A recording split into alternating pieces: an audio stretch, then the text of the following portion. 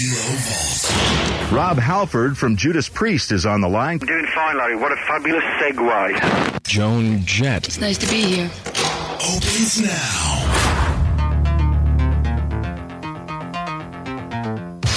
And welcome inside the Kilo Vault for a spooky Halloween edition. Going to have quality time with Steve Shippy, host of Shock Docs, which streams on Discovery Plus. So he's going to join us here off there. We'll kind of talk a bunch of different subjects. I want to find out if he's got any tips for people who want to see a ghost. How do you increase your odds? And then we'll segue off air onto a live quality time to talk up his new special Ghosts of Flight 401 that just posted 2 days ago on Discovery Plus, talking about a flight that crashed in the Everglades, and now that chunk is haunted. I mean, that's always spooky anyway. You know, swamps are probably one of the spookiest locations you could even imagine. Swamp or maybe like a cemetery. But he goes there and goes the extra mile. So we'll talk about that and everything else. I think he's calling in now. Hey, morning, Kilo. Yeah, how you doing? Steve Shippy calling in? Steve, what's up, man? How are you? Good. How you doing? I'm doing very well, man. Cool. Welcome to it, man. How are you? Where you at? I'm doing good. Yeah, I'm excited to talk about Ghost of Flight 401, and I think it's the perfect day. So, yeah, right now, obviously, the big question that has to be answered is, what does someone like you, a paranormal investigator, do on Halloween? Well, you know, as much as I would love to be out in the field investigating and going crazy doing that, it's typically a day of different, interviews and talking to press and stuff. And it seems like there's, obviously quite an uptick of interest in the paranormal on this day. So that's kind of usually what the day is like. That funny, careful what you wish for, right? For sure. Well, cool. Before we go live here in a few minutes, too, one question. I've talked to you several times, but I've never heard the story about what there's a severe haunting in your childhood that kind of led you to take this path and become a professional paranormal investigator and documentarian. And what was that event? I never heard the whole story. Well, it was definitely a very haunted location. Growing up there, there was a lot of disembodied voices, sounds, things would come up missing, things would move on their own, doors would slam, that type of thing. Just like at your childhood home? Yes. Yep. Where was this at? This is here in Michigan. Okay. Yeah. And so, there was a lot of things that happened there. And, as a result of that, that's pretty much what led me to, realize that these things happen, that they do exist. And for me, that was the eye opener. That's cool. Now, have you ever gone back to your childhood home? No, I haven't. But that's actually something that I've kind of been working on for a while. I'm considering, potentially doing something on that location, but I need to kind of get it all figured out, through legal and different things. It's very touchy. Oh, that would be situation. cool. Steve Shippy, back to the place that made him what he is today. Cool. Right. Is there other, besides that one, do you have other like destinations that you would love to do something with that you haven't yet? There's definitely a few different places. One place I'd like to thoroughly investigate, I was able to tour it at one point while being on tour for music, is the Shanghai tunnels underneath Portland, Oregon. Very, very crazy story. It was very active. You could feel it, you could sense it. And I would love to go down there and do a full-on investigation. What were those tunnels originally designed for?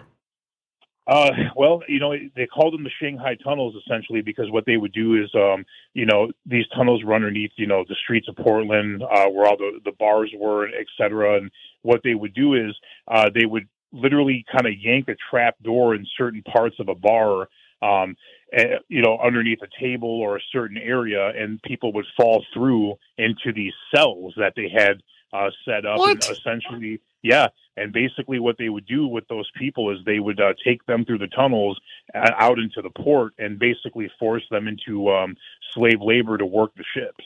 Wow, it's like Jabba the Hutt style. Yeah, it's crazy. I mean, it really is, and that infrastructure is still down there. Some of the cells are still there. It's like, wow. There's a whole similar underground under Seattle from where when the place burned down, they just built on the old relic. So there's all these underground catacombs in Seattle that are creepy too. Ooh. Oh yeah, I could imagine. I never heard of that Portland story. That's cool. Yeah, that's cool. And if you look it up, it's called the Shanghai Tunnels. I'm on it. That'll be part of my homework tonight. All right, we're live here in just a couple minutes. Before we hit live, I wanted to ask you this one, too, for all the folks out there that want to experience something and want to be a more part of the paranormal. Any advice, like some tips, like what things can you do to increase your chances of experiencing something, or is there any tips you can give when it comes to ghost hunting? Yeah, definitely. I mean, I guess there's the technical advice, what kind of gear you could use, that type of thing. And then there's kind of the personal advice, and that would be, you got to go into it with an open mind. You want to be, respectful when trying to communicate, not be arrogant or silly or anything in that sense, and really try to make communication with what's there, asking who's present, why would they like to communicate. We kind of call that a call and response technique. And also, you got to be careful, for those that are out just kind of thrill seeking, taking it kind of half-cocked seriously, not sure if it's real or not. It is, and you never know who you're talking to. And that's one thing I always stress is you may think, when using a spirit board, people always say, oh, we talked to a ghost of a young girl named Sarah or this or that or so-and-so, but you don't know that's who you're talking to. And you got to be very cautious of what you're opening up. Right. I mean, that's that's the baseline for many horror movies, right? It really is. I mean, it's kind of like letting a stranger into your house, Yeah. You don't know what the intentions are. And for those who get disappointed because they don't have, they put themselves in some scenarios and they don't have an experience, what's your actual success ratio? Because obviously you are showing the successful parts of your hunts. You don't show hours of you sitting there doing nothing. That's very true. Yes. I mean, we do a ton of vetting, before we go into a location. So we are absolutely sure that it is active and things are happening. But even that being so, these things are kind of unpredictable. These situations, there are times where you may go an entire night or two with very minimal to nothing.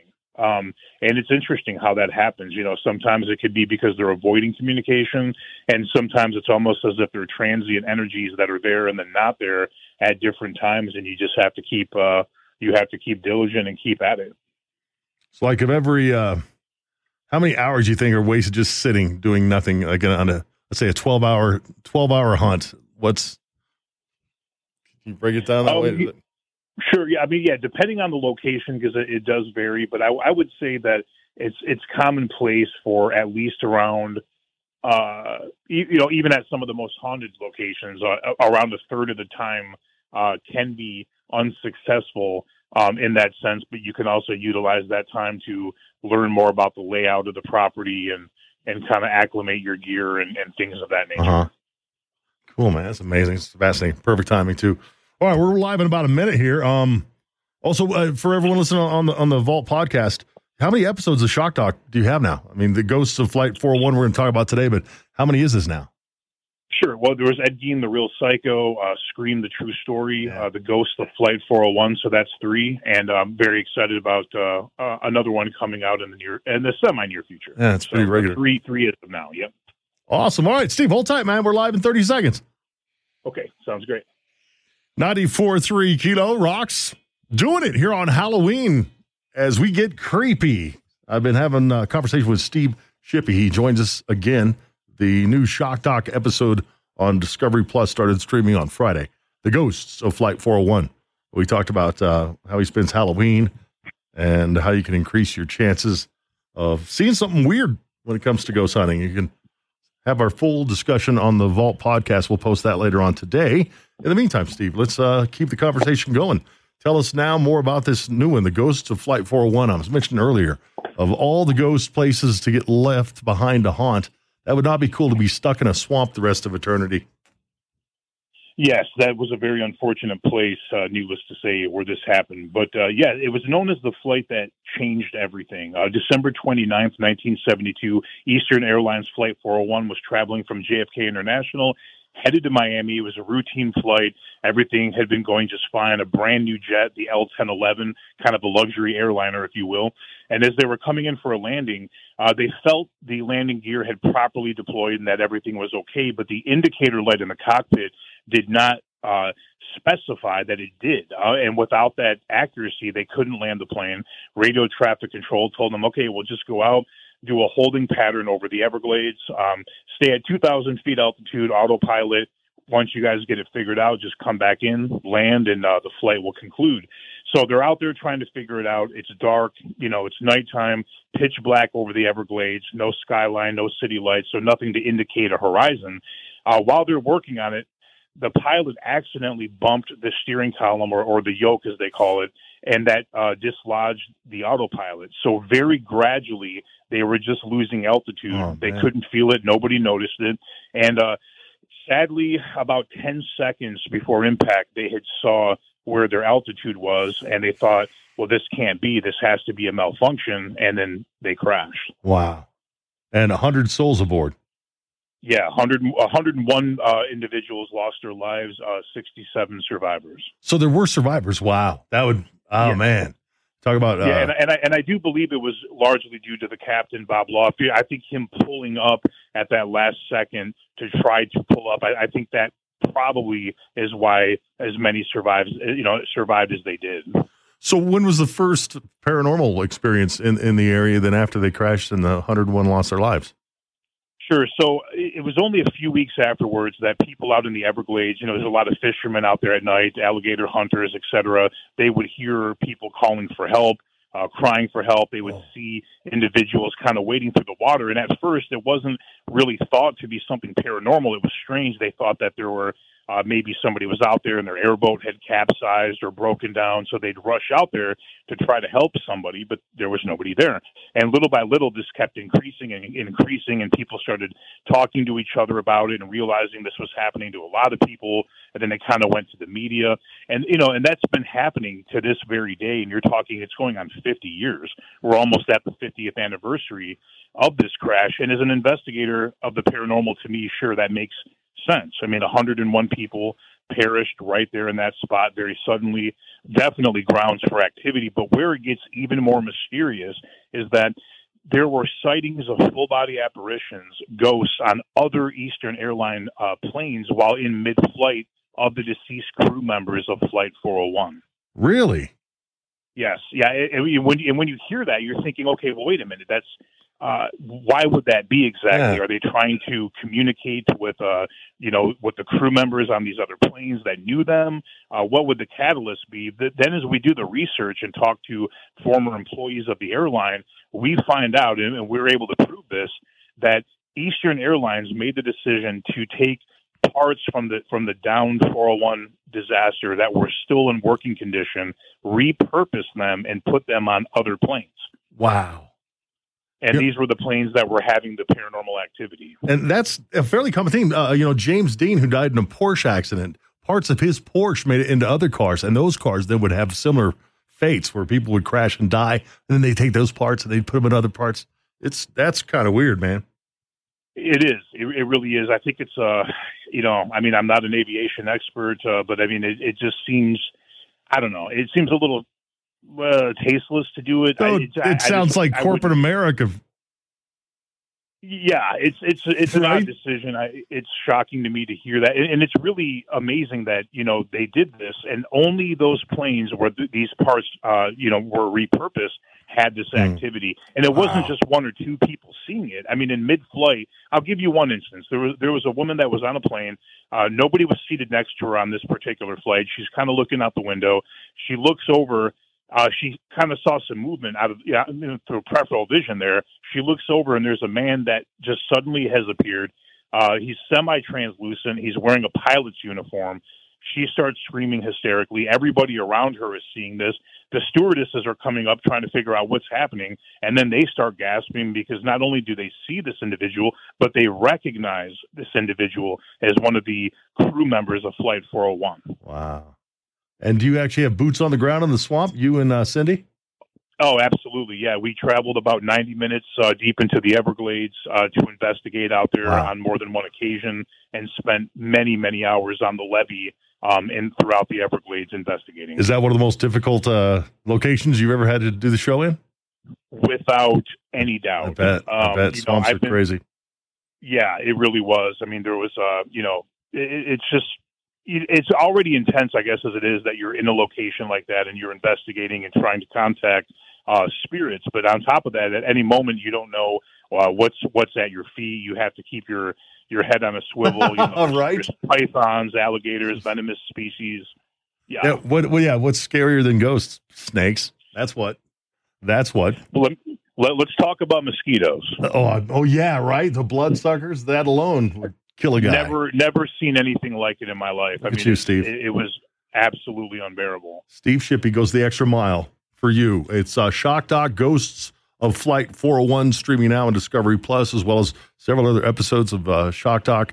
Another minute with you. Real quick, I wanted to ask you this one too. Since it's Halloween and all, what's the most terrifying moment you've been involved in? When are you most terrified in doing what you do?